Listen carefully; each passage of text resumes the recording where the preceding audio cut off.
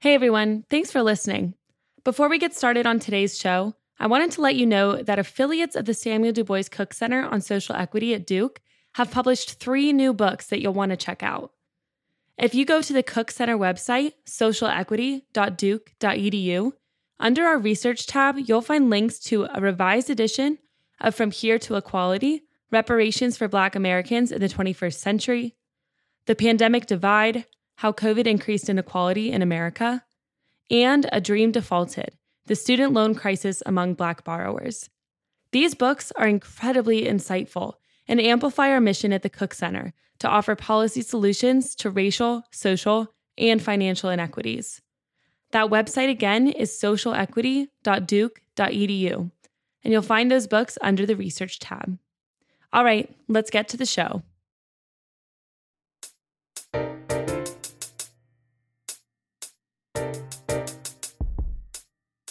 You can have a groundswell of support around something, but if you don't have the right people at the table, nothing happens.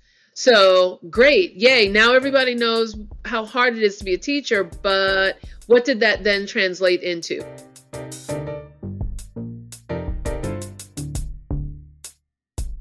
You're listening to Voices in Equity, the official podcast of the Samuel Du Bois Cook Center on Social Equity at Duke University. On our first podcast series, we're focusing on the pandemic divide, how COVID increased inequality in America.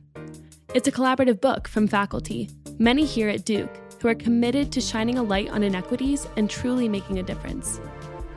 Today, we continue our conversation on Chapter 11 of The Pandemic Divide, the rebirth of K-12 public education, post-pandemic opportunities, written by Kristen Stevens, Keisha Daniels, and Erica Phillips. We have all of the authors of this chapter on this episode, and we're also joined by Sashir Moore-Sloan, social studies teacher at Durham Public Schools. If you missed part 1 from last week, I recommend you go back and listen to that one before coming back here. On that episode, Sashir mentions the digital divide. And to start today, I asked Erica to explain more about what exactly the digital divide is and how people were affected by it. So I pulled something out of our chapter, if that's okay. And so once again, remember, we wrote this in our first iteration was, I think, June of 2020. And then our final edits were due October 2020. So when we were trying to define the digital divide as it was being talked about in the news, there was actually no data available for who had computers and who didn't. So what we drew from was from the 2013 census. Then the Pew Research Center did a little bit of further detail. And they found that, so once again, 2013. So at 2020, that was 7 years prior, but that's what we had to work with. 1 in 5 teens didn't have reliable internet when they were at home. And that number increased drastically for low-income students. So that changed it to 1 out of 3 students whose parents earned $30,000 or less didn't have internet and or technology access at home. And that is compared to less than 1 in 10 students who live in households that earn incomes of $75,000 a year. So that's really the digital divide, where you're looking at less than 10% compared to 33% of students who do or don't have a computer and or internet. So that's the numbers that we were working with when we were writing this chapter and how we defined the digital divide. And so, another divide I think that you talk about is not just the digital divide, but almost the consequences. The other divide we talk about is this achievement gap and the learning loss. And like you said, this chapter was written pretty early and there were a lot of projections, but what are you seeing, Sashir, in your classroom? And also just what is the data? What is the research showing us about this achievement gap and the learning loss? We're definitely trying to have different ways to catch students up. That's something that our leadership team here at my school, they're definitely have made great strides to fix any type of learning loss. We have like interventions built in during different parts of the day. We have like a period called discovery, and it focuses, some people have like a reading based discovery or math based discovery. That can serve as an intervention period for those who may need it. We also are making sure our AIG students, we're meeting their needs as well. So everybody has had learning loss, whether they're an AIG student, an EC student, ESL learner. Everybody has had that learning loss during this time. So we're definitely just trying to make sure, whether it's through various computer programs that are purchased to support learning, like iReady, Reading Plus, things like that. We have groups that are teachers that are coming in and actually putting different interventions in place for students that just meet them where they are and try to close those gaps as much as possible. Additionally, when the first time we wrote this, we did our projections based on something called summer slide. So there's already some sort of learning loss when students do not receive any sort of enrichment over the summer months. However, we did get a little bit more updated information from McKinsey when we got to add additional information to this chapter. And so they were counting learning loss from March 2020 to January 2021, when that was almost all digital learning. And their numbers showed that Black students had an average of 10.3 months of learning loss, Hispanic students 9.2 months, and low-income students at 12.4 months of academic learning loss, whereas white students was only 6 months. That's one of the things while reading the chapter that I found very interesting, and it's just heartbreaking to see. I think the work that you all are doing is super important, and putting that information to the forefront, because you hear it as an educator, but when you see the statistics and you start bringing in that scientific evidence, it speaks volumes, and it's something that needs to be put in the forefront, so we can make changes to fix that. I think a lot of the research on the actual learning loss is starting to sort of become solidified now. I think March and April of this year, 2022, saw kind of a series of different reports. I mean, one of the problems in collecting these data has to do with the fact that students weren't tested in some things. And so, during the pandemic. And I believe that they've seen the greatest learning loss in math, more so than reading. So what interventions are coming as a result of this new information about the extent of the learning loss? And I'm seeing a lot of articles about intensive tutoring, whatever that is. I don't know how you define intensive tutoring, if it's, like 5 hours at a time or how they define it.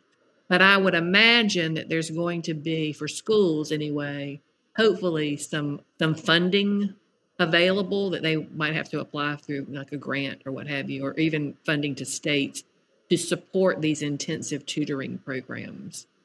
So it'll just be interesting to see kind of the remedies that are put in place. But what I hope is that we don't focus solely on remediation. I think to keep students engaged in the learning process, you can't just focus on their deficits. You have to focus on their strengths. You have to focus on their interests. And we have to provide opportunities for them to engage in learning experiences that they can be successful in, that are low stakes, that are engaging, enjoyable, that inspire their curiosity and creativity. If it just becomes rote, kind of drill and practice to get the skills that you lost, we're going to lose a lot more students. And not because of the loss of the learning loss, but because we've just bored them to death. They just don't see the point in being told that, you're not smart enough. So. And that's actually something too that, I was thinking about this idea of everything that we tend to focus on, which is the academic loss. But I think wrapped up in that are so many other losses that compound the academic loss. And I think, one of the questions that we were hopefully going to talk about, so now I'll just kind of get us started on it, was reflecting on those immediate complications or immediate ramifications of COVID in schooling, which is the academic piece. But I see it as like a larger contextual issue. Like, you can't talk about the academic learning loss without also talking about the lack of motivation that came out of so many students during COVID.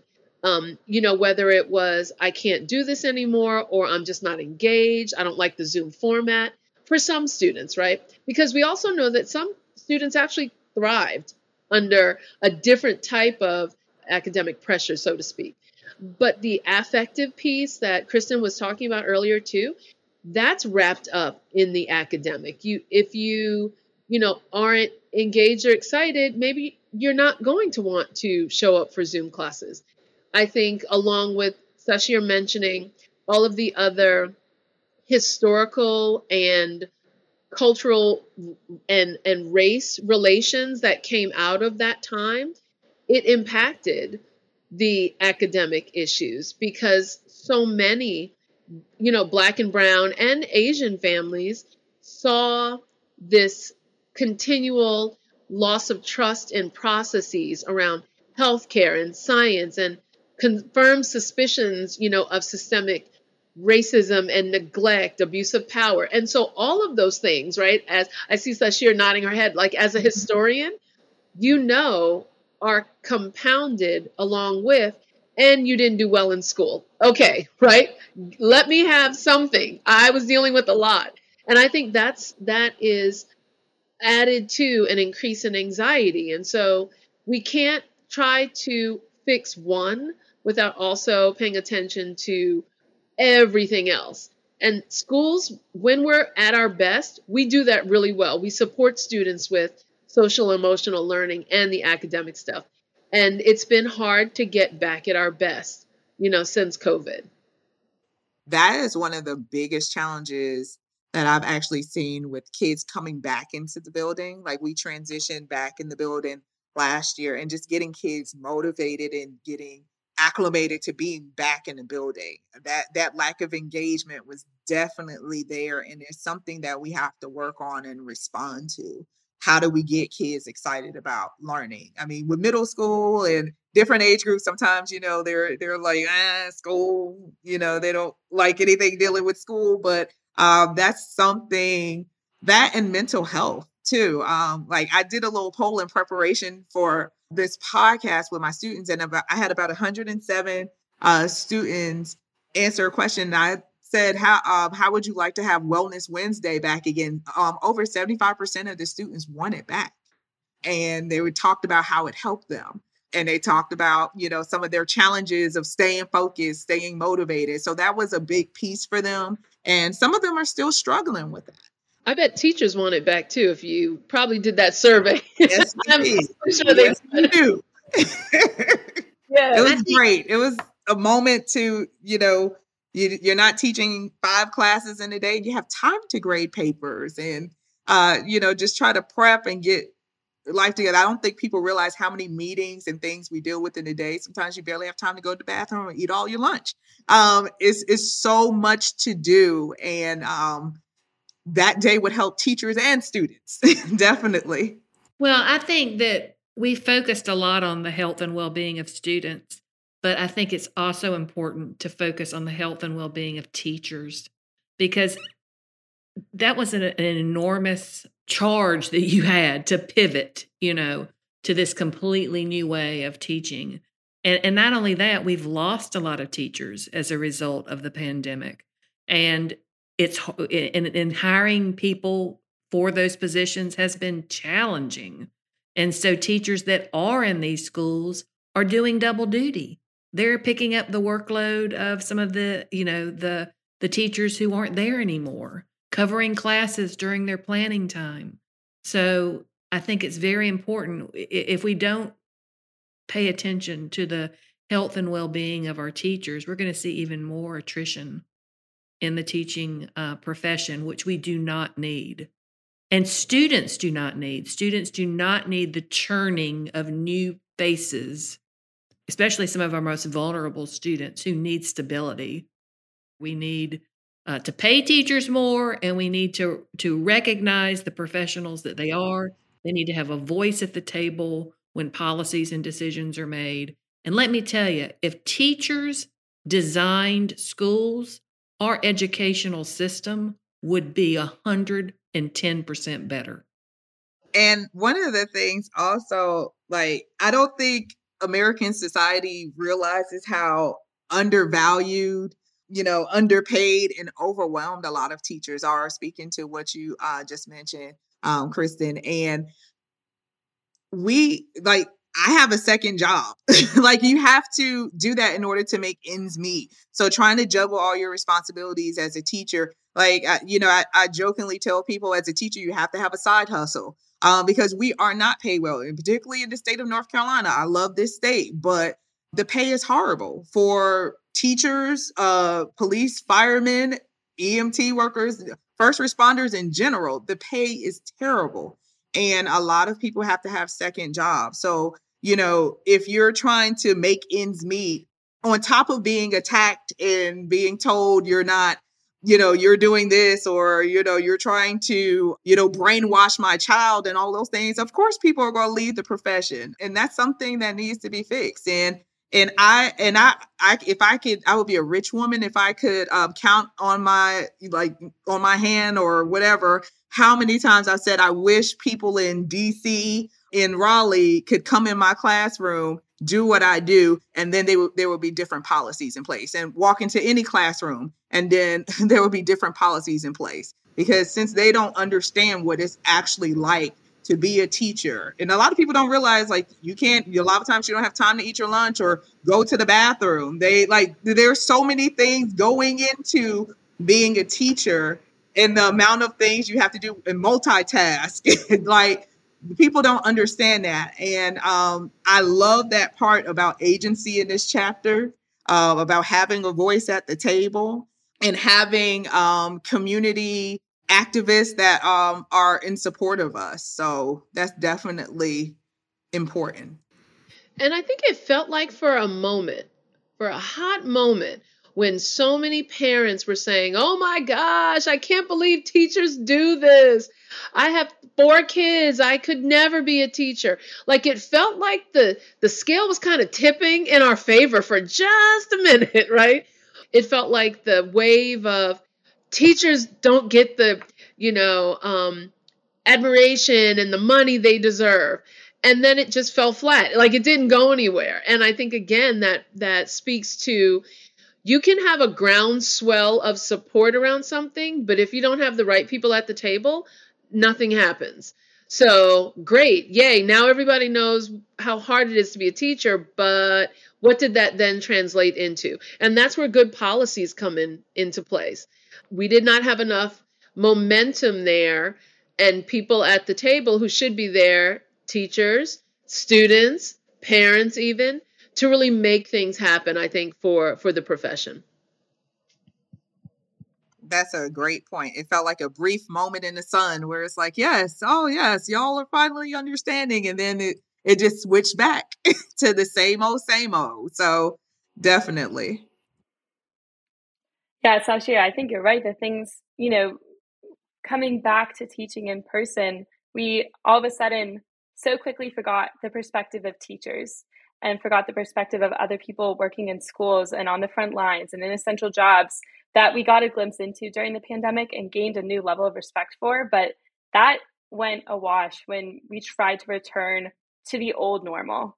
I remember returning to my school in person last fall, and I was a special education teacher, and interventionists were the first ones to be thrown into substitute positions. So students with learning disabilities were not getting their services. And I was, in the meantime, teaching science and music to students, who didn't have a consistent teacher in that classroom. And that puts students with learning disabilities and students in those other classrooms both at a huge disadvantage.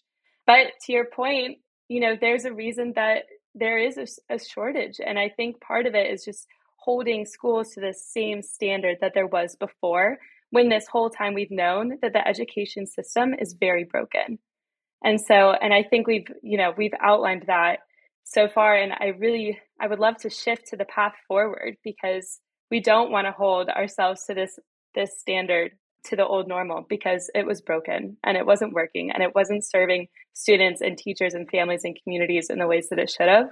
So the ideal path forward is towards education equity for all. And there's some measurable steps that you talk about in this chapter. I'm sure there's steps beyond that we, can talk about, but what does it look like to have, real reform in education? I know you had a line that said, there's so much reform and so little change. We have great ideas, but implementation, there's a break. And I think part of that is the absence of the teacher voice at the table that we've noted. But what does reform look like, and what are the roadblocks, and how do we chart our path forward? Big question. I think that there has to be a true commitment and action that focuses not just on surface changes, but changes that go beneath kind of the surface of traditional practices, and that really do get at the heart of systemic racism, right? In schools, and then also just outside of schools, where money, is an impact, economics is an impact. There are just so many intersectional systems that occur around schooling. It's hard to pinpoint just one, but this idea that we can throw money at a problem never works. There has to be much more. Now, money doesn't hurt, but it has to have true commitment and action behind it. And I think we also have to get out of this idea that change is going to happen overnight, right? We know that there's some, research around how long it takes to go through a change process. And I feel like, again, as a profession, we seem to always be on the, well, you guys can pivot. Y'all can turn that around in a year and a half. You guys can do this, right? Overnight, so to speak. And because, as Shashir mentioned earlier, we're educators. We get it done. Like, we're the people who go out there and do these things. And so, sure, we'll take on a challenge, but that's not realistic. True change takes time. And understanding that it is a process has to be in the forefront of everything. We cannot recover or even revise and innovate from COVID 2 years out. We will be doing this for a long time. And while that should be okay, we also have to have the commitment and the action and the money behind it to really make change work and to make it innovative, not just do the same things that we've always done.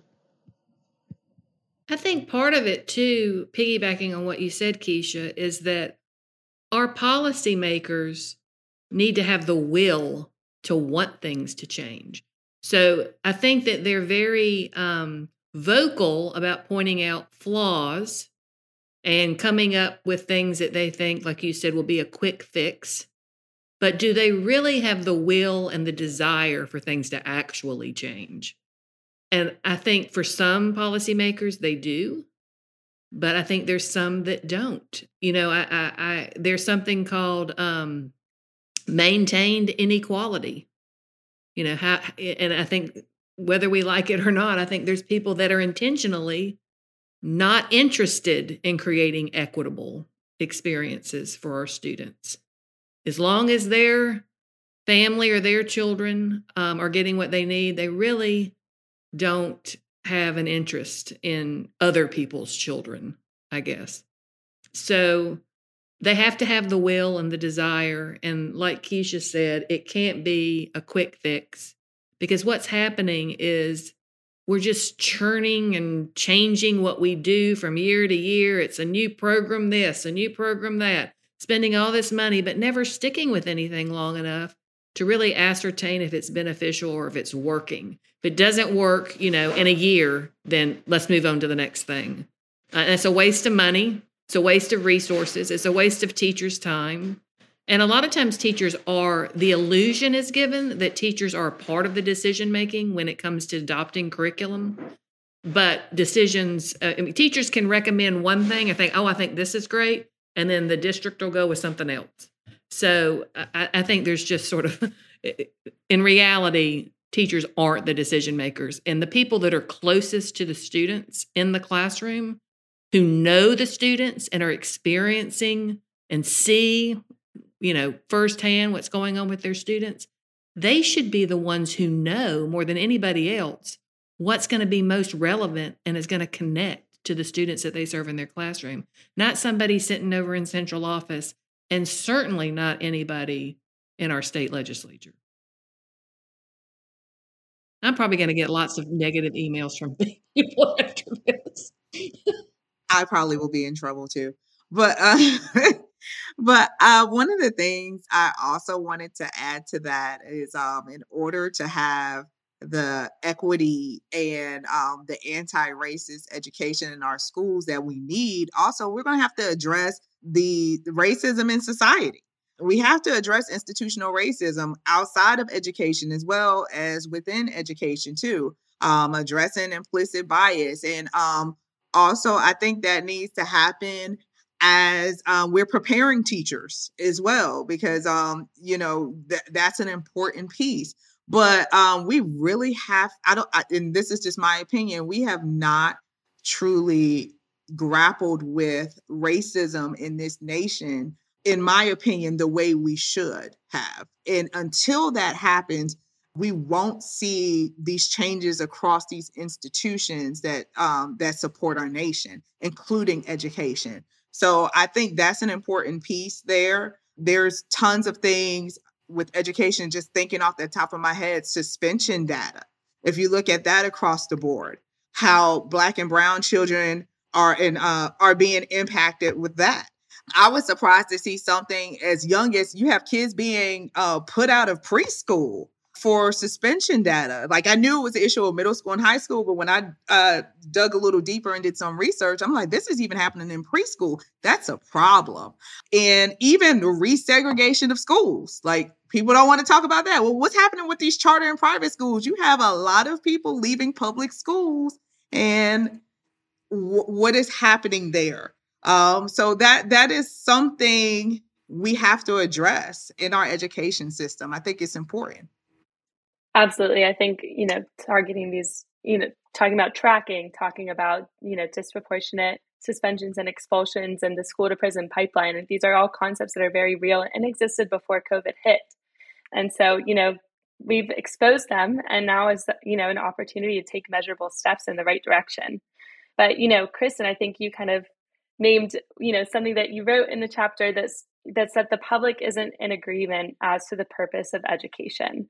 What do you think the purpose is considered to be? What right now is the public considering the purpose of education to be? And what do we rather think the purpose should be? My answer to this question changes, I think, depending on the day you ask me.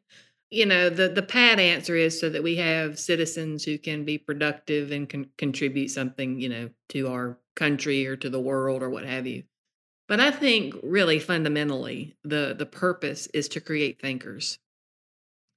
I think we focus a lot on content acquisition, and content is important. But content was more important probably hundreds of years ago when you didn't have the internet and you couldn't just, like, in a minute, with a handheld device, look up something that you wanted to know more about. I taught during the days when you had a set of encyclopedias in your classroom. You don't even need to have those anymore. But the one thing that you really can't get on the internet is how to think and how to think critically. And we need good thinkers for decision makers.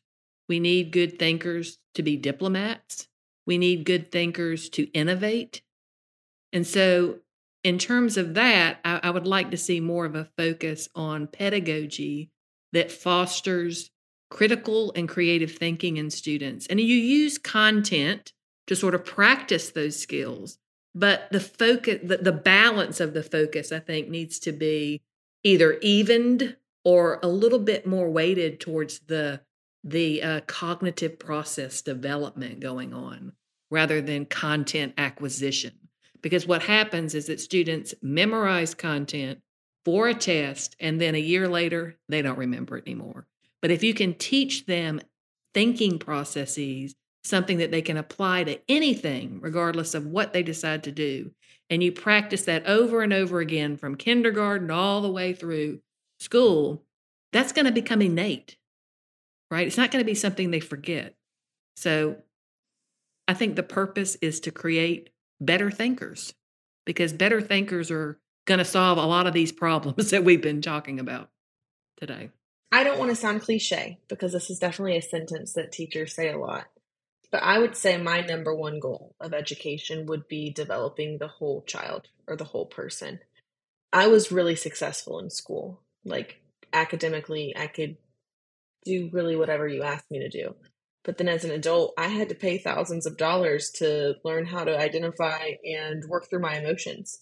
And it would have been really cool if schools taught me how to do that. And I think that that's something that we've been able to encounter and experience here throughout the pandemic. Is it brought mental health, and more than just content is important in these students' lives. Let's teach them about social emotional skills. Let's give them space to be able to talk about that as well, in addition to content. And then sort of what I hinted at the beginning of the podcast of like scaffolding skills that helps you succeed in your future, like teaching things like executive functioning would be really important. So teaching soft skills and social emotional skills in addition to content, and integrating it all so that we're not assuming that parents are teaching these things or they're getting them from something else, just trying to incorporate that into the day for students to be able to have what they need to be able to succeed in their future. And success doesn't just mean I'm succeeding at my job. I was doing great at my job, but I was still having a hard time in my personal life. And so success doesn't just mean that I'm good at school, I'm good at work. It also means that I am a functioning human being who can feel my emotions and have great interpersonal relationships as well.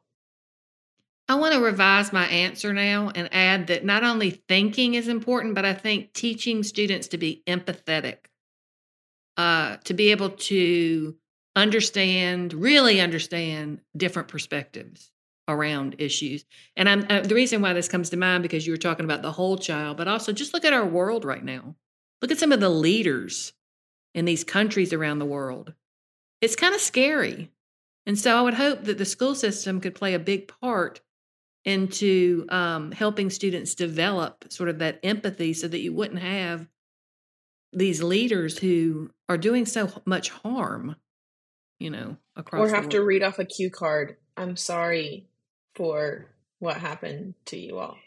Well, on a good note, I'll tell you, I had a great meeting with a student at Duke who's interested in the secondary teacher prep program. And I was so super excited. A young Black male, and we don't have enough young Black male teachers, or Black male teachers. They don't have to be young, right? But he asked me a real hard-hitting question. He said, I really want to be a teacher, but can you ensure that I'll be able to teach in a way that doesn't replicate how I was taught? And I was like, oh boy, now that's the $1 million question. You think I can control these things. But in that conversation, what he was really looking for was hope. He was really hoping that I would be able to kind of see the future and give him this landscape of a different type of classroom experience, student teacher experience, education, like attainment experience that was different from him. And he was kind of similar, like to what Erica, you were saying. He was like, I was good in school, but I didn't feel like my teachers liked me. I did well enough to get into Duke, but I couldn't really tell you that I loved learning. He's like, I just did what I was supposed to do. No one really tapped into my creativity and my interest. And so he went on to just tell me about all of these experiences of how it came away for him not really liking school and education, but he kept doing it, right? He kept forging ahead. He kept just being a great student. And he's like, and now I'm at Duke and I really want to be a teacher, but I'm afraid that I'm just going to do the same thing that happened to me. I'm just going to tell students, I want you to just do your homework. And he's like, so will your program help me with that? I'm like, sure. But then I also know that when he gets out there, he's going to have to find the school that's going to allow him to do all of these amazing creative things where he's cultivating thinkers and not just doers. That's hard. That's really hard to confront, that we still have so many kids who are doers and not thinkers. Yeah, they just want to check the boxes. What is it that I need to do to get an A? Okay, this, I've done it. Nothing above and beyond that. Yeah. And I unfortunately think that the pandemic increased that, because students got in places where they could perhaps disengage on a Zoom screen and just do homework, get right answers, and that was maybe in some cases all that was expected of them. And so I don't think that the pandemic helped kids to really be thinkers. It was difficult for everyone, but I think that was one of those ramifications that we're still now as educators trying to work kids out of, and that's really hard. Keisha, I was going to say also tell your student that Gandhi quote, be the change you want to see in the world. Sometimes you have to do that. Like I had a great social studies teacher, and I was lucky to have him, and his name is Christopher Evans. He is the reason why I'm a social studies teacher right now. I had an amazing teacher. I had him 9th and 12th grade, but I also had some teachers in between that, it wasn't always what it should have been. And I remember being that student that I always say, well, my family, I learned this. And I remember being a young African-American girl not seeing herself in the classroom.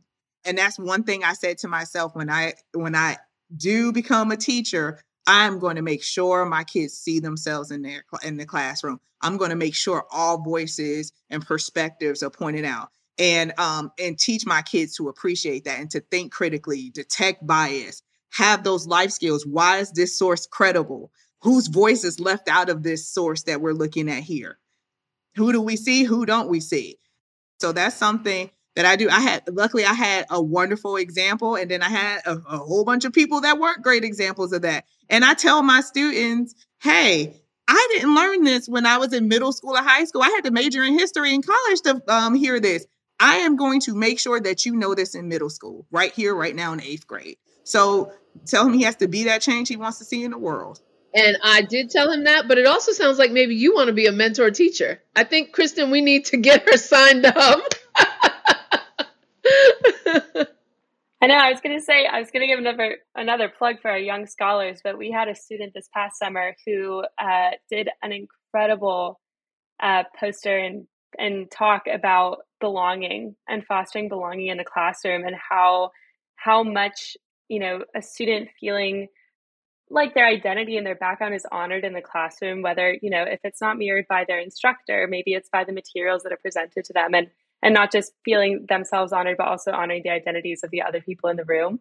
But the ways in which that pays it forward immensely, and the ways in which it correlates with academic performance for students to feel like they are where they need to be, and that they are appreciated for exactly who they are and where they stand. And we've been talking about mental health so much. It's also just the different ways in which we show up each day. And I think, thinking about teachers, we need to honor the ways in which teachers show up and the ways in which students show up, and the fact that that's going to be different every day. So I think these are, all really great takeaways. And to Sashia's point, these should be on the keep list. We should keep, a better social emotional learning. We should keep collaboration across teachers and communities when unprecedented changes happen. And we should keep the teacher perspective at, the forefront when we are considering change. And right next to that is the student perspective as well. And, I am grateful to be talking about hope and the path forward, and, striving for education equity. And, I would love to hear from all of you just about the first question that opened up our chapter. What can the future of education be for every student? Where do we go from here? What does it look like? I have 3 simple words that have so much context, but I'm going to end with 3 simple words. I think education should be and can be for all kids flexible. It should be innovative, and it should be individualized. Now, how we get there is that's another podcast, but those are my 3 words. And I feel really deeply that we have to be able to get to those places, to those 3 words. I think what I would add is that we want what I hope for education is that, like Sashir was saying earlier, that every student sees relevancy and value in being a lifelong learner, and that they see themselves for their strengths and not their deficits. And that we realize that, there's a lot of neurodiversity out there, so we can all find our niche, whatever that might be. Although some Duke students complain that they feel pressure to find their passion area. Maybe it's too early to find your passion area. Maybe your passion area changes every 5 years. I mean, I don't know. Just we are in a paradigm that you go to school, you make your way through, you major in something, and then you have a career, and then that decision is kind of finalized for you, right? You may go back to school or what have you. But I think we need to stop thinking about sort of this sequence of events that we go through is the same for everybody. And that once you decide on something, you're stuck with it, for the remainder of your life. So I think flexibility, what you were saying, is a part of that, about really allowing people to make choices about what they want to do, how they want to create maybe their own major. I really like that idea. I wish we did more of that they don't get pigeonholed too early into one thing, but they also realize that their passions can change and their trajectory of their career, whatever that might be, can change. It's okay to change careers. I think we kind of look negatively on that, like, oh, you can't figure out what you want to do. You're hopping from job to this, to job to that. But I think that that's just part of the whole life should be an exploration of what you're passionate about. What you're passionate about doesn't have to be the same thing. I mean, you may get passionate about something, like you feel like you know everything about it and you're ready for another intellectual challenge, right? So I don't know if that effectively answers the question, but just kind of piggybacking on, I think the flexibility piece is big, and finding and realizing that you don't have to make these decisions and you're stuck with them for the remainder of your life. I definitely agree with everything that's been said. I think equity in anti-racist education should definitely be at the heart of that. The flexibility piece, and children seeing themselves in the classroom and feeling comfortable enough to bring their whole selves to the classroom, and making sure that we address that as educators. That's a huge piece. That social emotional learning piece, making sure we're continuing to understand that mental health is an important part, making space, making sure we have adequate school nurses and school counselors. One thing I forgot to mention that stuck out as I read this chapter is the average for school counselors ratio to students. That was mind-blowing, seeing that on paper. So that's another important piece. And then when we have enough staff, school nurses, school counselors, social workers, to address the needs of children, to help them be successful and well-rounded,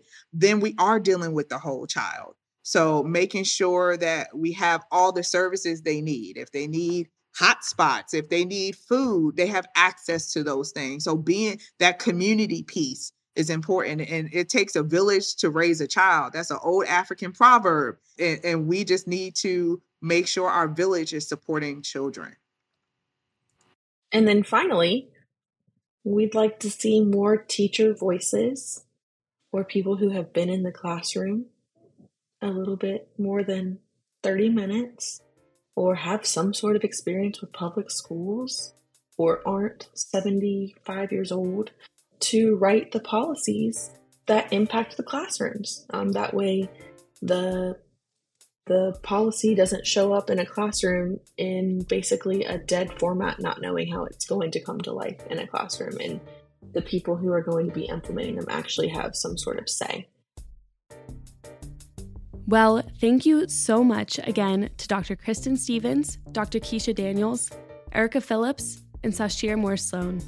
So much information that we had to put it into 2 parts, and I truly appreciate your insight and the work that you do.